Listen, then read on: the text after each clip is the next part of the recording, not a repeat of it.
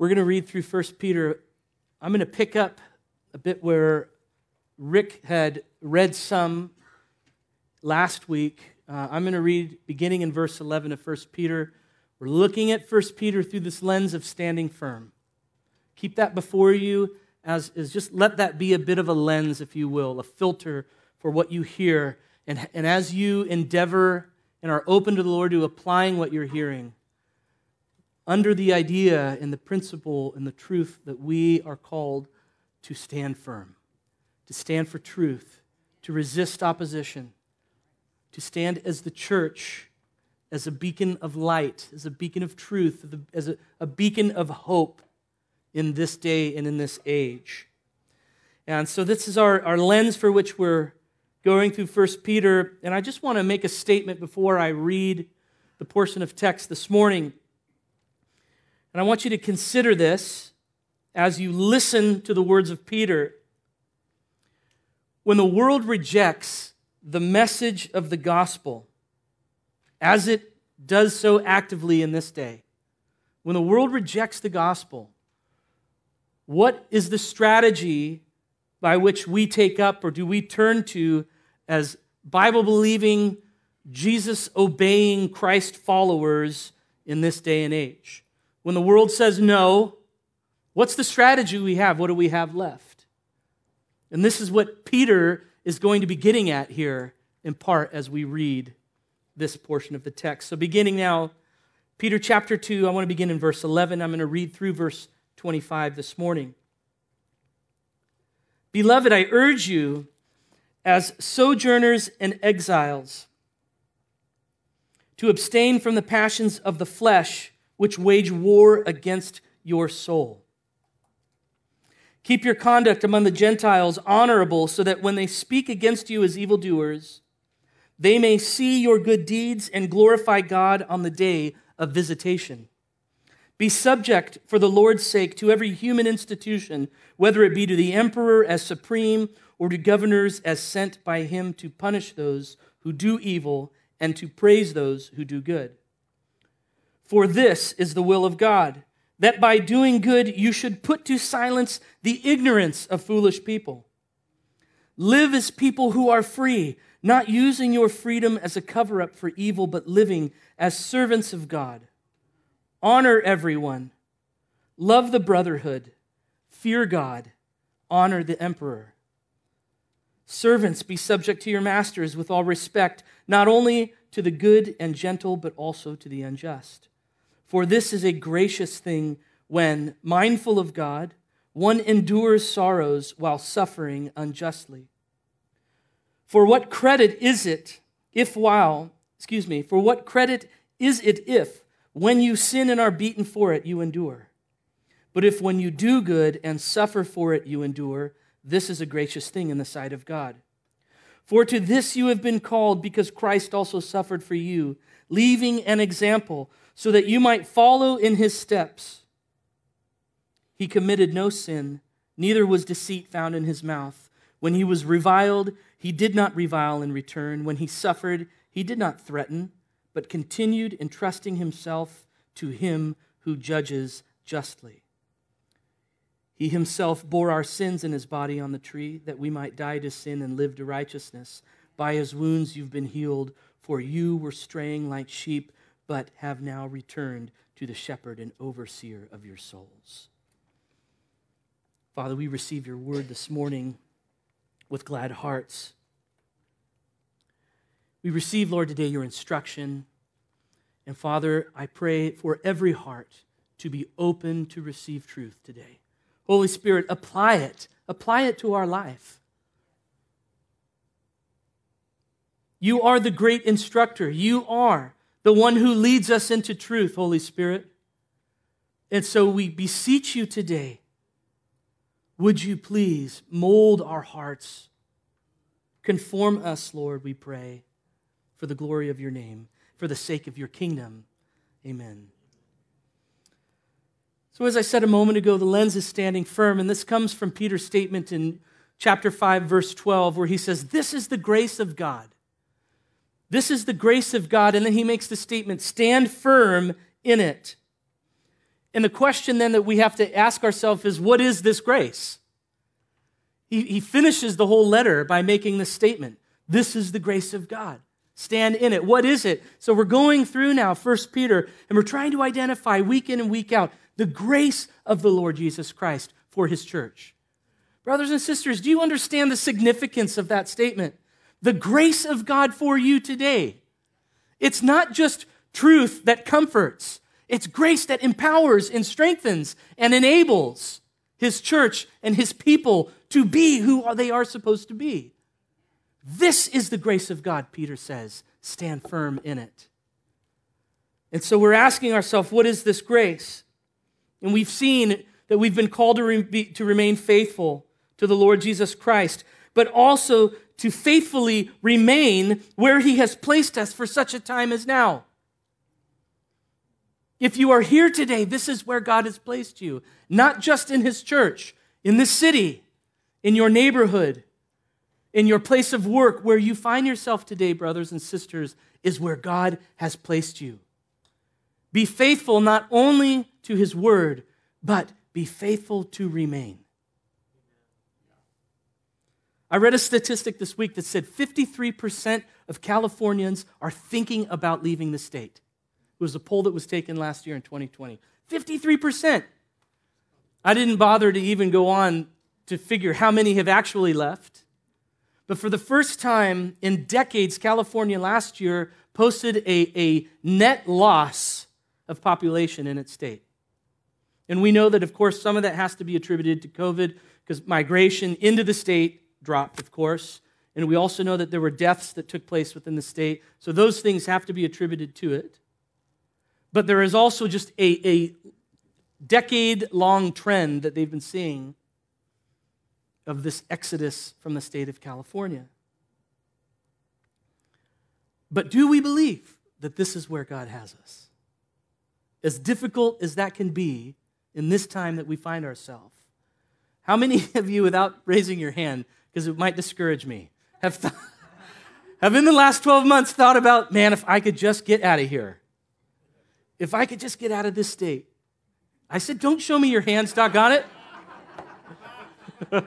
No, I mean, the reality is we probably have all thought that. I mean, let's be honest. No, some of you are saying no. That's good. Good. In my weakness, I've thought of it. In my weakness and in my moments of wanting to find others who are more like-minded in terms of a civic community that promote more of the ideals that I hold to.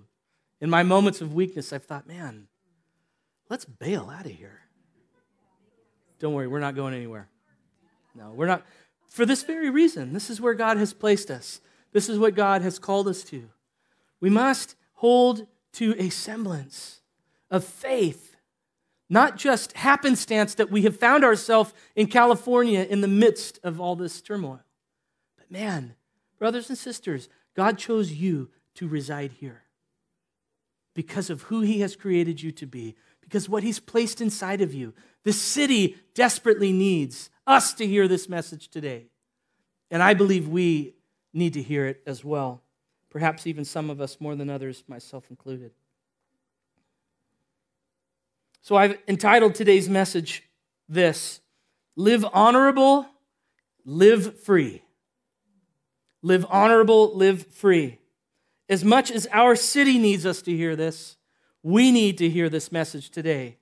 We need to hear the words of Peter and his call for us to live honorable and live free. The Lord has provided for us, church, a grace to remain and to stand firm in. And not just to remain and stand firm, but to flourish during this time of exile in Babylon. He doesn't want us just to get by, but the Lord has provided for his church a grace to flourish, for our children to flourish, in spite of what happens in the education system, in spite of the public recreation systems that are available for them to enjoy, in spite of their isolation from other friends. The Lord has given our children the grace to remain and to flourish and to thrive in this city and in this place. Some of you are probably already thinking, I've got your grace right here, buddy. As you're Google searching open enrollment for militias in the state of Jefferson, I got your grace, man. No, I'm just kidding. Let's have ears to hear this morning, because I believe the Lord is going to speak to us. He wants to speak to us clearly. So now moving into the body of the letter, Peter begins to transition, if you will, because thematically he's transitioned. Most of all of chapter 1 and what we've read so far has all been speaking to us about the importance of our identity. And he uses the language in the very beginning, in chapter 1, verse 1, to the elect exiles of the dispersion. To the elect exiles. And now again we see he picks the same verbiage up again in verse 11, and he says, as sojourners and exiles. And so he's been establishing his readers thus far in the reality of the fact that they are resident aliens passing through a foreign land, whose citizenship is not of this earth or of this world, but of heaven.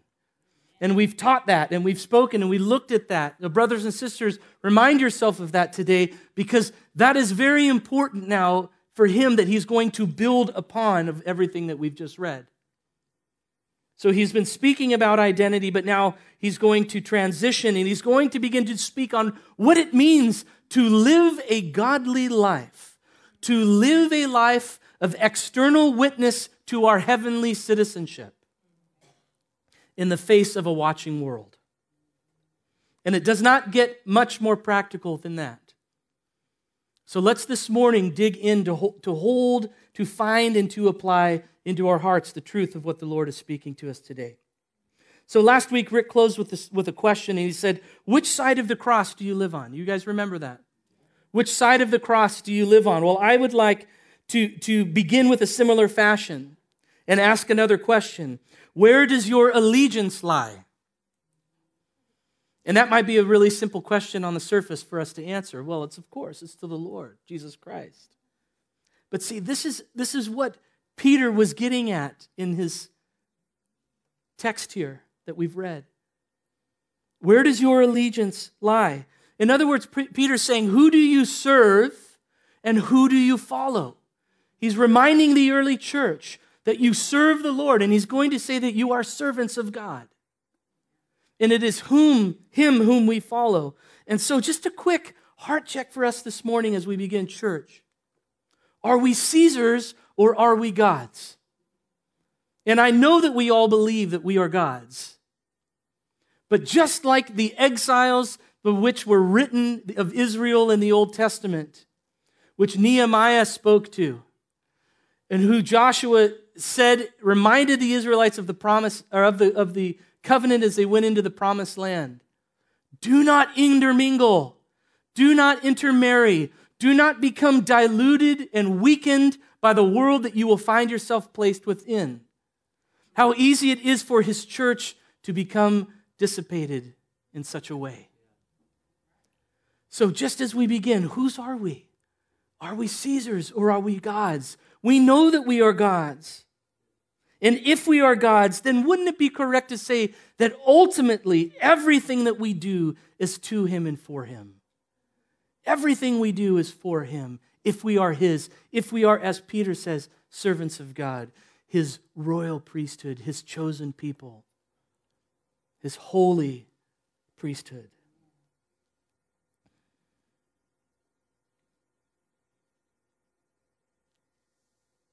Peter's saying, this is who you are. This is whose you are. And so now this is whom you are to live for. And this is how you are to live. Brothers and sisters, our identity, as Peter has laid out so well, so clearly, our identity, it defines our orientation in life. As God's chosen people, his royal priesthood, his holy nation, not just a nation, but his holy nation, his consecrated, his set apart, his distinct people, consecrated, purified, created for a purpose. That's what he means by holy nation. As such, as his holy nation, We must live as faithful witnesses to Jesus Christ and his gospel message. But Peter is going to take it even one step further here, and this, I believe, is where the rub is, because it's not enough just to know whose we are, nor for whom we live for, but how we live, according to Peter, speaks volumes of the one that we live for. What it looks like. And Peter's going to tell us what it looks like. Remember, live honorable, live free. That's what Peter is going to teach us. And Peter's going to instruct that the exiles and sojourners, as such, live without unnecessary offense in the world, to the world that they find themselves in. That in so doing, he's going to say that we would put to silence the ignorance of a foolish people. To live as a righteous and holy witness and testimony of who God is as his people. Yes? So he speaks firstly of living honorably. And I don't want to spend as much time on this as living free. So I'm going to just go through this quickly because it's so much of what we know and we've spoken of already in last week of this side of the cross, a new creation life. But just quickly in verses 11 and 12, he speaks of what it is to live honorably. He says this, abstain from the passions of the flesh which wage war against your soul. Keep your conduct among the Gentiles honorable, and this is why, so that when they speak against you as evildoers, they may see your good deeds and glorify God on the day of visitation. Live honorably, Peter says. But this behavior that he's speaking has a direct connection, as we've already labored in, to remember of who we are. How we live is determined by who we are or who we understand ourselves to be, as Rick said last week. And so he ties this living as honorable Christians, this witnesses as honorable Christians, to abstaining from the passions of our flesh. This word here for abstain literally means to distance yourself from said thing. Avoid it like the plague, Peter says. Abstain from the passions of the flesh. Don't allow... Ooh, no. More than 6 feet. More than 6. 600. 600 feet. Peter's saying, listen, don't allow yourself to be deluded and don't allow your witness to be weakened through succumbing to your earthly lusts and your earthly passions. And he's not just speaking sexually either, even though we know that's a significant aspect of this in light of today's totally overly sexualized world that we live in. And Paul helps us to better identify what we are to abstain from. Turn with me quickly to, isn't it funny how we say that? Turn with me quickly to Colossians. We get there quickly, but then we slow down and we read it really slow. Turn with me to Colossians as I quickly read chapter 3, verses 1 through 10. This is just, again, abstain from the passions of the flesh. Paul identifies this.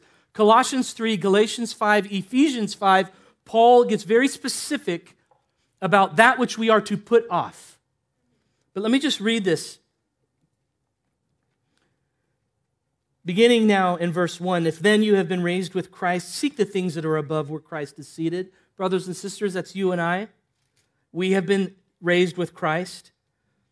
Set your minds, verse 2, on the things that are above. Set your minds on the things that are above, not on the things that are on the earth. For you have died and your life is hidden with Christ in God. When Christ, who is your life, appears, then you also will appear with him in glory. And now here is what he says, verse 5. Put to death, therefore, what is earthly in you. It's the same idea as abstain. Avoid it like the plague.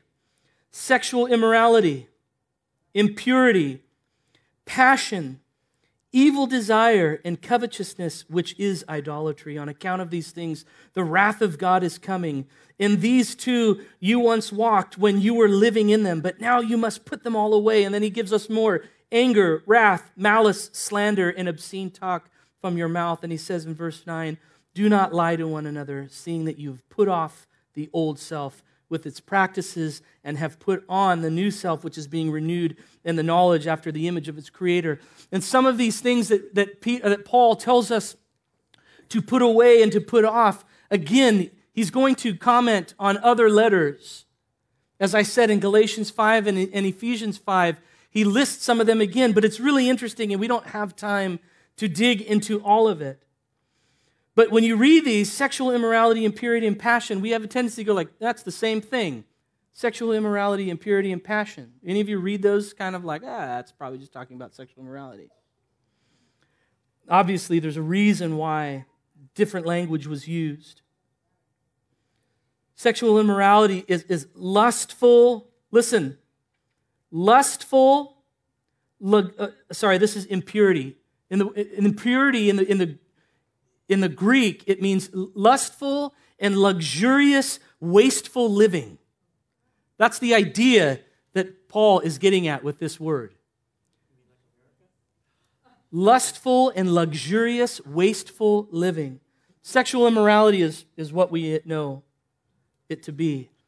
The word passion is this picture of wicked and evil desires in our life. Covetousness, idolatry, of course, we know is that which takes the place of God. Brothers and sisters, as it was just kind of sarcastically commented, it's the American life. The American living, in a sense, in terms of what it idealizes and what it promotes, in part is what Paul is saying. Put these things off, cast them away, abstain from them. And we don't have time to dig into the nuances of that. You know that, don't hear what I'm not saying. I'm not saying that all of these are evil.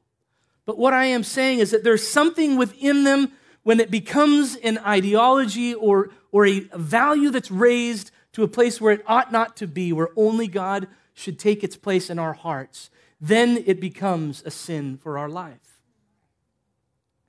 And so Peter, again, is saying, listen, live honorably. How do we live honorably? By not giving ourselves to these things as primary and supreme in our life. And there's more, but again, we don't have time for them right at this moment. And so Paul would say in Ephesians 5, listing many of the same earthly traits that we are to cast off, walking instead, Paul says, walk as imitators of Christ and as children of light, taking no part in unfruitful works of darkness, but instead exposing them. We expose them by righteous living, by living contrary to that which the world promotes. Amen? Again, this is stuff you know, but it's important in the context as a reminder for how do we live when the message of the gospel is rejected by the culture that we find ourselves in. What do we resort to? Exemplary, Christ-exalting Christian witness. And brothers and sisters, that may mean, depending on the context that you find yourself in, that you might have to take something that in your own heart you live free and find liberty in, but because it's such a value that the Lord may call you to remove it from your life or your life's pursuit. Are we willing to hold our life that loosely? As to say, man, you know what? I'm not bound by this, but interestingly enough, I find myself in a neighborhood, or I find myself as a business owner or as an employee in this environment where, man, this thing is primary. What an amazing witness it would be if I was able to, even in my liberty, not place that as a stumbling block in front of those whom the Lord has put me in. Now it's getting into the nitty-gritty, right? Yeah. But my question to you, brothers and sisters, is are we willing to hold it all that loosely?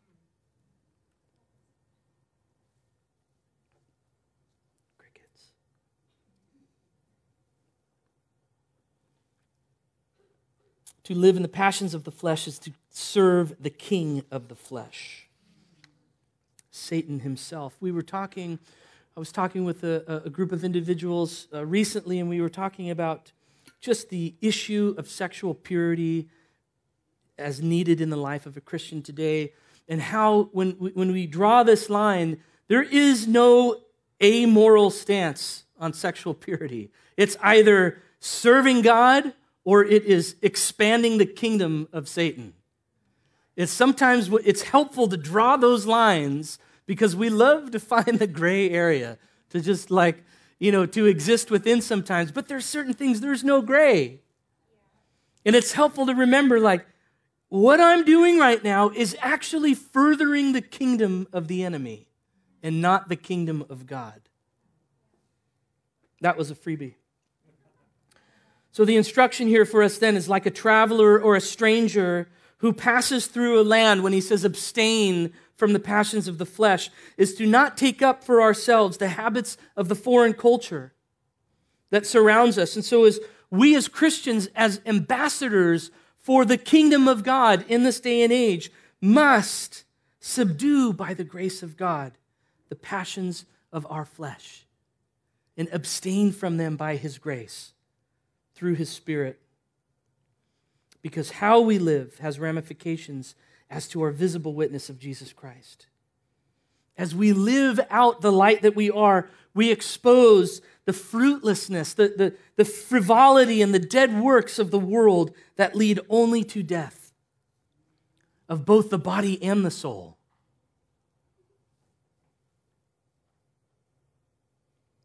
I was thinking just this statement that this isn't, Peter's purpose is not a message of preservation for the church. This isn't one to try to help them figure out how to get by. This is a message of representation of whom do we serve and who do we reflect and how are we reflecting him in this day and age. Listen, this is applicable from the oldest of us to the youngest of us in this place. Emerging generation kids, 7, 8, 9, 10, teenagers. Who do you serve? And how does your behavior reflect the God that you serve? The jokes you say, the thoughts that you have, the words that you use. One of the things that we promote in our home is not to swear. Well, why? I mean, we could argue the merits of swearing. It feels great. It's cathartic. But we talk to our children of just early in age of teaching them, man, there is something about being different and distinct. So be distinct, be different, because who you are reflects the one you follow. Right, kids? How about the teens? Can I get a... Nope. No, because nobody does that anymore. Can I get that from my late 20-somethings? Thank you. All right. I said I was going to try to go through that quickly, and I didn't. So live with honor through abstaining. And then he's going to say live free. And I just want to say this to begin. We are the freest of all people. We are the freest of all people. And I'm not just talking about our souls being free from salvation. From being free from sin through salvation. Scratch that from the recording.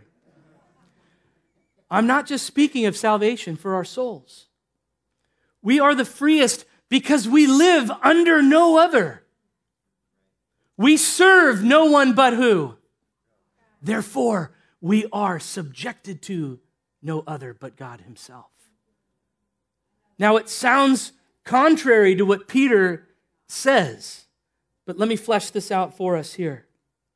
Similar to how our living honorable results from our abstaining from the flesh, now Peter provides a second characteristic of the Christian life that's brought about by a divine cause, and it's this. It is freedom and submission, or the other way around.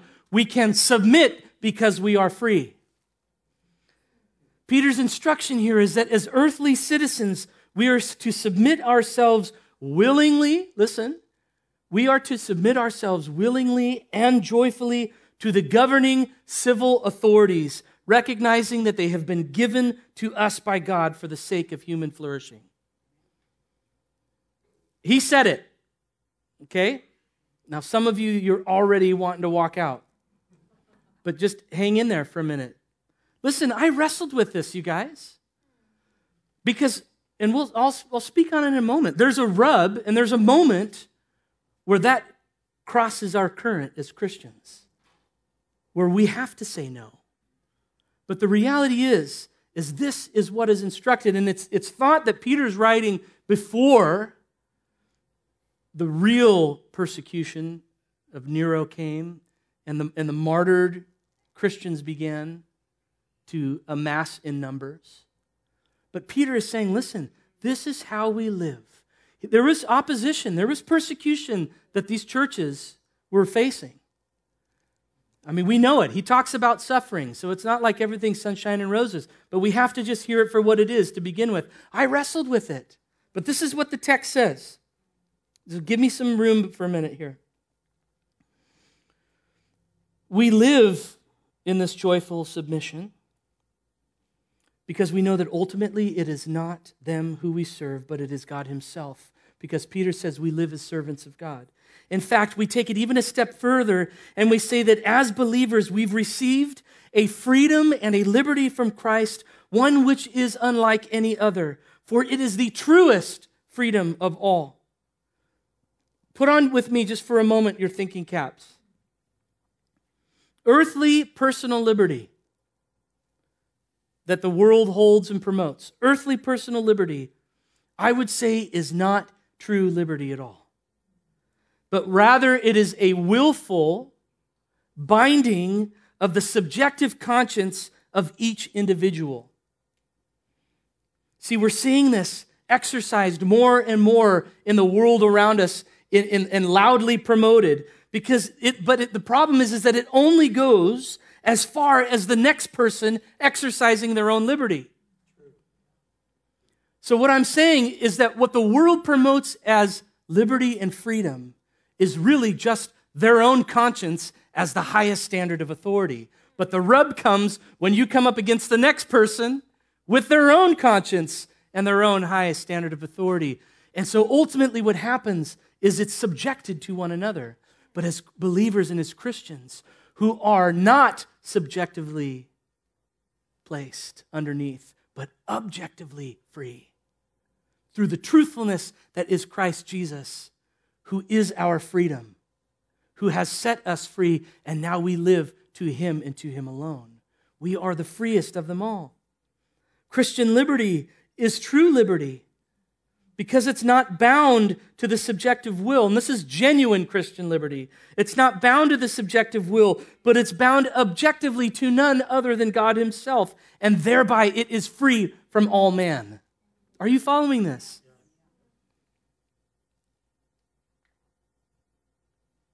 See, this is a bit of what Peter was combating. The early church converts who found themselves in the gospel were looking for reasons to cast off earthly restraint under the assumption of now like, hey, I'm just free. I'm free from everything. And Peter's saying, well, no, you're actually a servant of God. And as a servant of God, he has placed in this earth systems of authority and governance that are for our good. Submit to them, he says. And in so doing, you submit to the Lord. You're not submitting or subjecting yourself to Caesar, to the governor, to the president. You are subjecting yourself and submitting unto the Lord.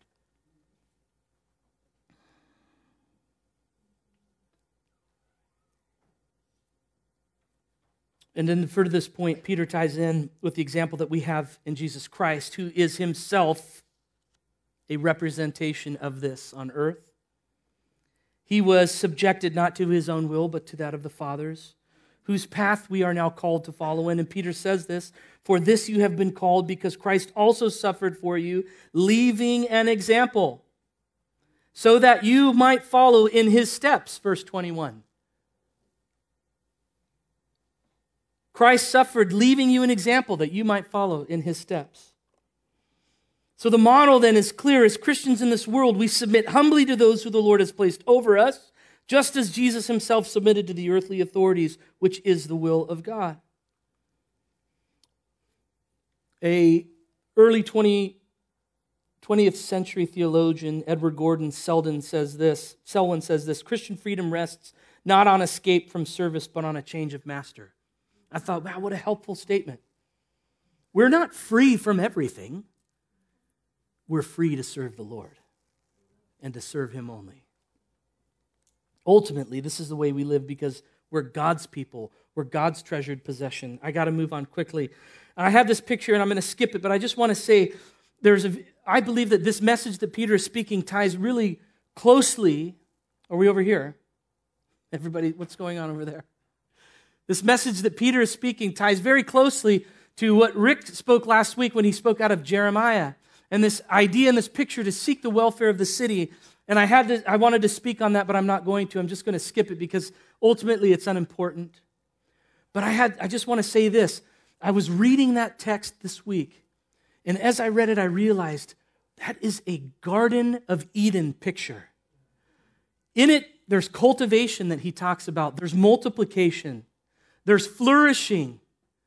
There is a reflection on the Eden of the past and the Eden of the future, and he talks about your future hope and being brought back in to the land that you were exiled from. Speaking of us, brothers and sisters, in the future eternal hope that we have in Christ. And so in this, Jeremiah's letter to the exiles is to seek the welfare. And just to quickly say that the word for welfare there is shalom.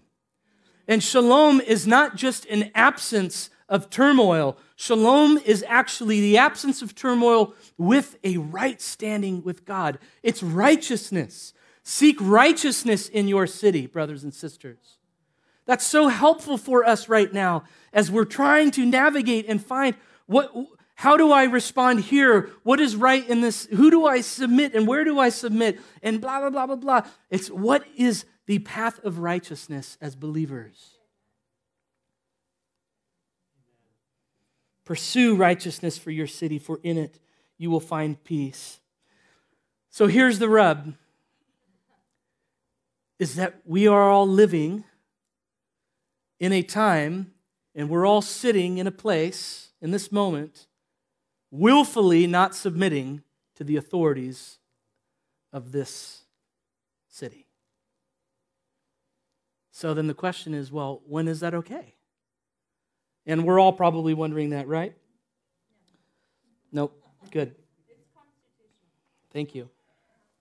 Well, listen, here, this is what I want to say. Just to begin, we must not be confused. Because remember, Peter's first point that we are God's first. Okay? We belong to God. We are aliens and strangers in a foreign land. We are citizens of heaven first and foremost. And then citizens of this earth, secondly, to whatever degree they do not conflict with each other. Citizens of heaven first, citizens of earth. And when the rub comes, what are we? Citizens of heaven. So in matters of earthly rule, when civil authorities call its citizens to unrighteousness and to disobedience to the law of God or to the commands of Scripture, we must refuse, citing our obedience and our loyalty to the King as primary and not the kings of this earth. Can I just read for you quickly? Most of you are familiar with St. Augustine's writing, The City of God. If you've not read it before, I want to just read for you an excerpt.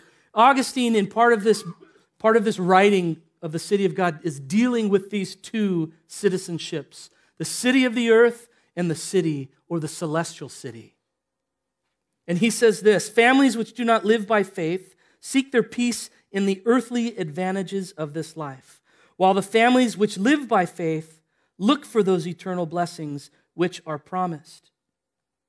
The celestial city, he says, knew that one God only was to be worshipped, and that to him alone was due that service which the Greeks call worship, and that the heavenly city has been compelled in this matter of worship to dissent and to become obnoxious to those who think differently and to stand the brunt of their anger and hatred and persecutions.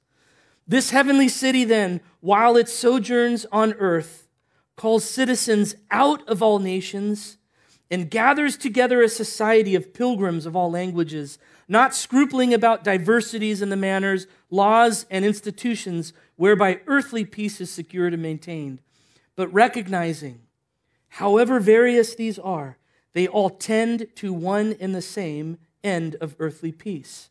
And then he makes the statement, it therefore is so far from rescinding and abolishing these diversities that it even preserves and adopts them so long as no hindrance to the worship of the one supreme and true God is thus then introduced. He's wrestling with this was this the 5th century, I believe, right? This was 450 something, I think. Augustine is wrestling with this. The early church is wrestling with this dual citizenship.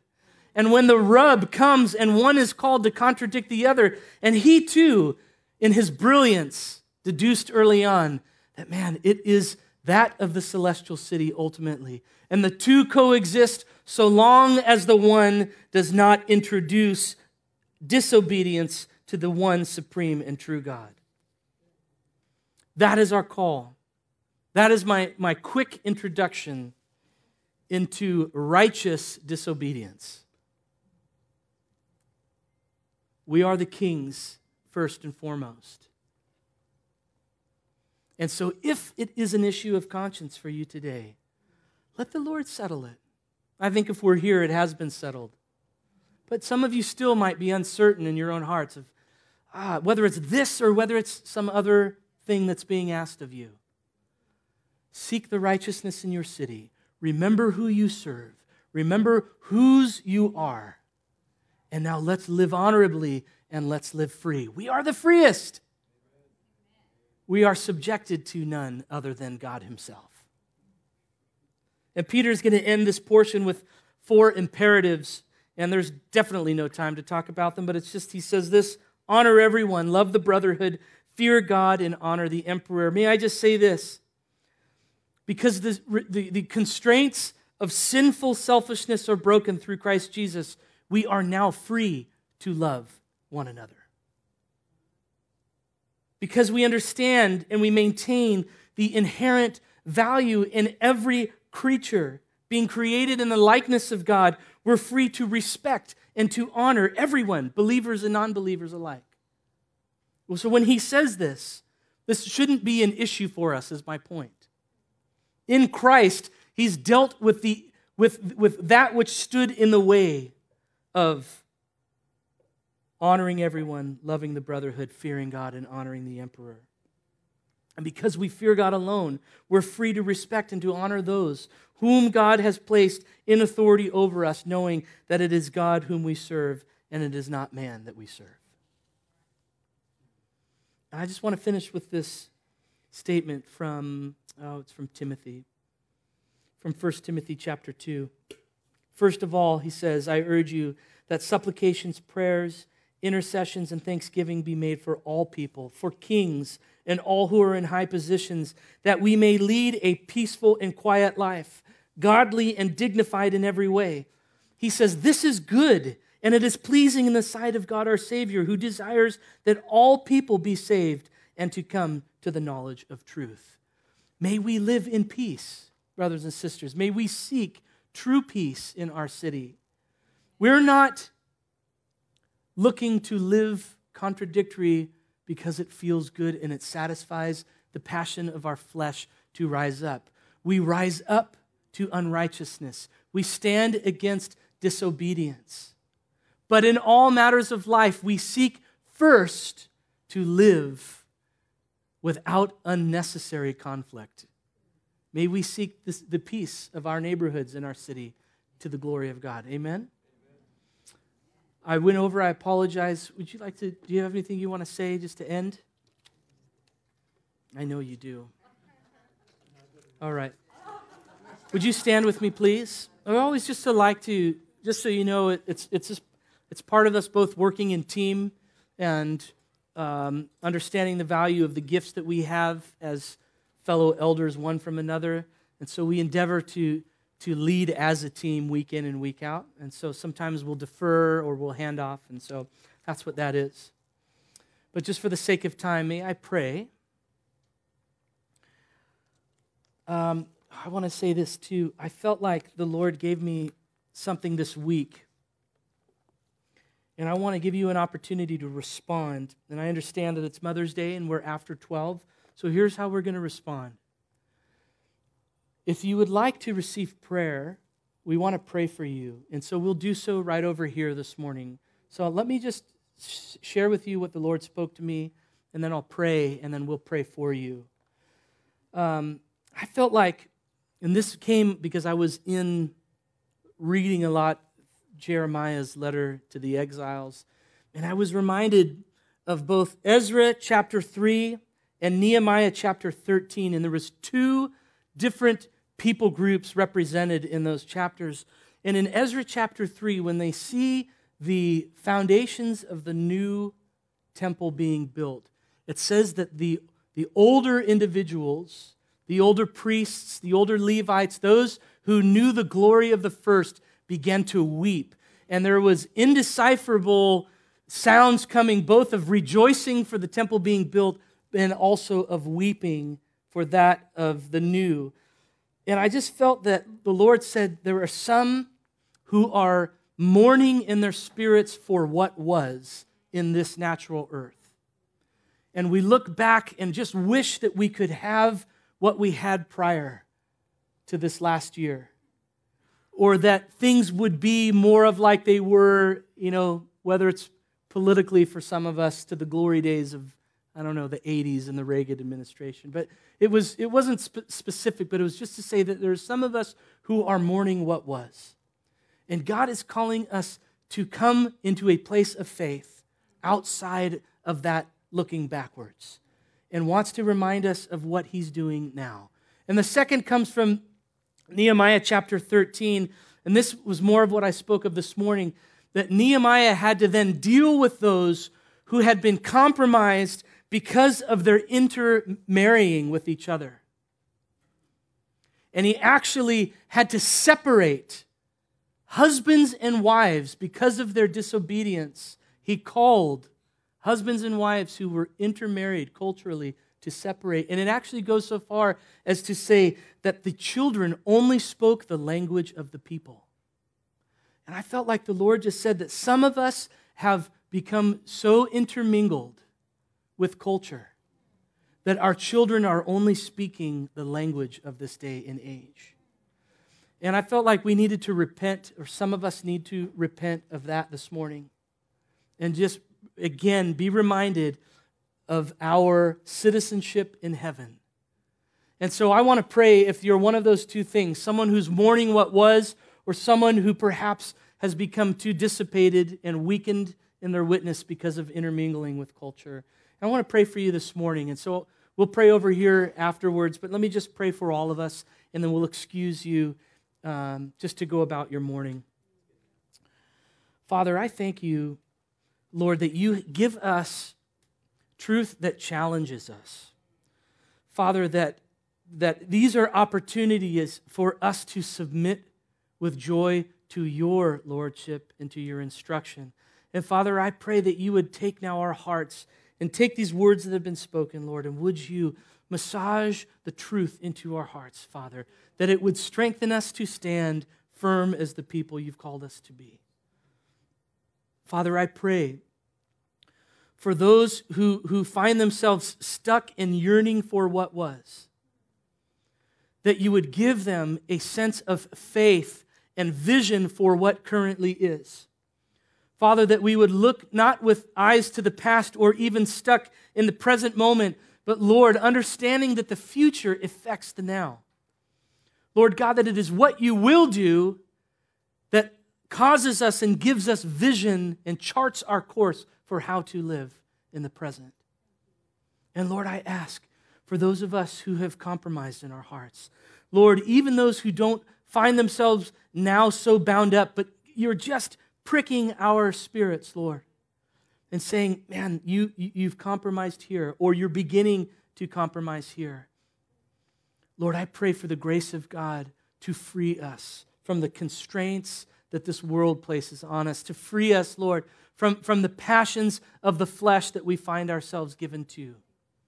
Lord, that we would run, as Hebrews says, without hindrance and without stumbling, Lord, the race that is marked before us. And would you encourage us as a Christian community, Lord God, to run alongside of each other, to call us to truth, to call one another, Lord, to righteous living, to honorable Christian witness, and to freedom in submission to God and God alone. Strengthen this community of believers, Lord God. We love you, Lord. All glory be to Jesus Christ. Glorify yourself in this church, we pray, Lord. Glorify yourself in us as individuals, in our children, in our families, Lord, that we would proclaim of the magnificence of Christ Jesus, of the marvel and the wonder that is the gospel of grace. Build us together, unite us, knit us, Lord. Keep us one as the world would want to divide. Keep us unified for the witness and purity of your church, Lord. And we pray, Father, for an ample blessing on the mothers in this room, for the mothers who were and the mothers who will be, and the mothers who currently are. Lord, would you fill them with grace, Father, to raise sons and daughters and to train them in the ways of the faith, to care for and steward the gifts that you've given to them, Lord, and to partner with those who have spouses in being messengers of the gospel. Father, we thank you that you know our trials and our difficulties, Lord God, and your Spirit helps us in our moments of weakness. Strengthen our mothers, we pray. We thank you for the gift that they are. In the name of Jesus Christ, amen.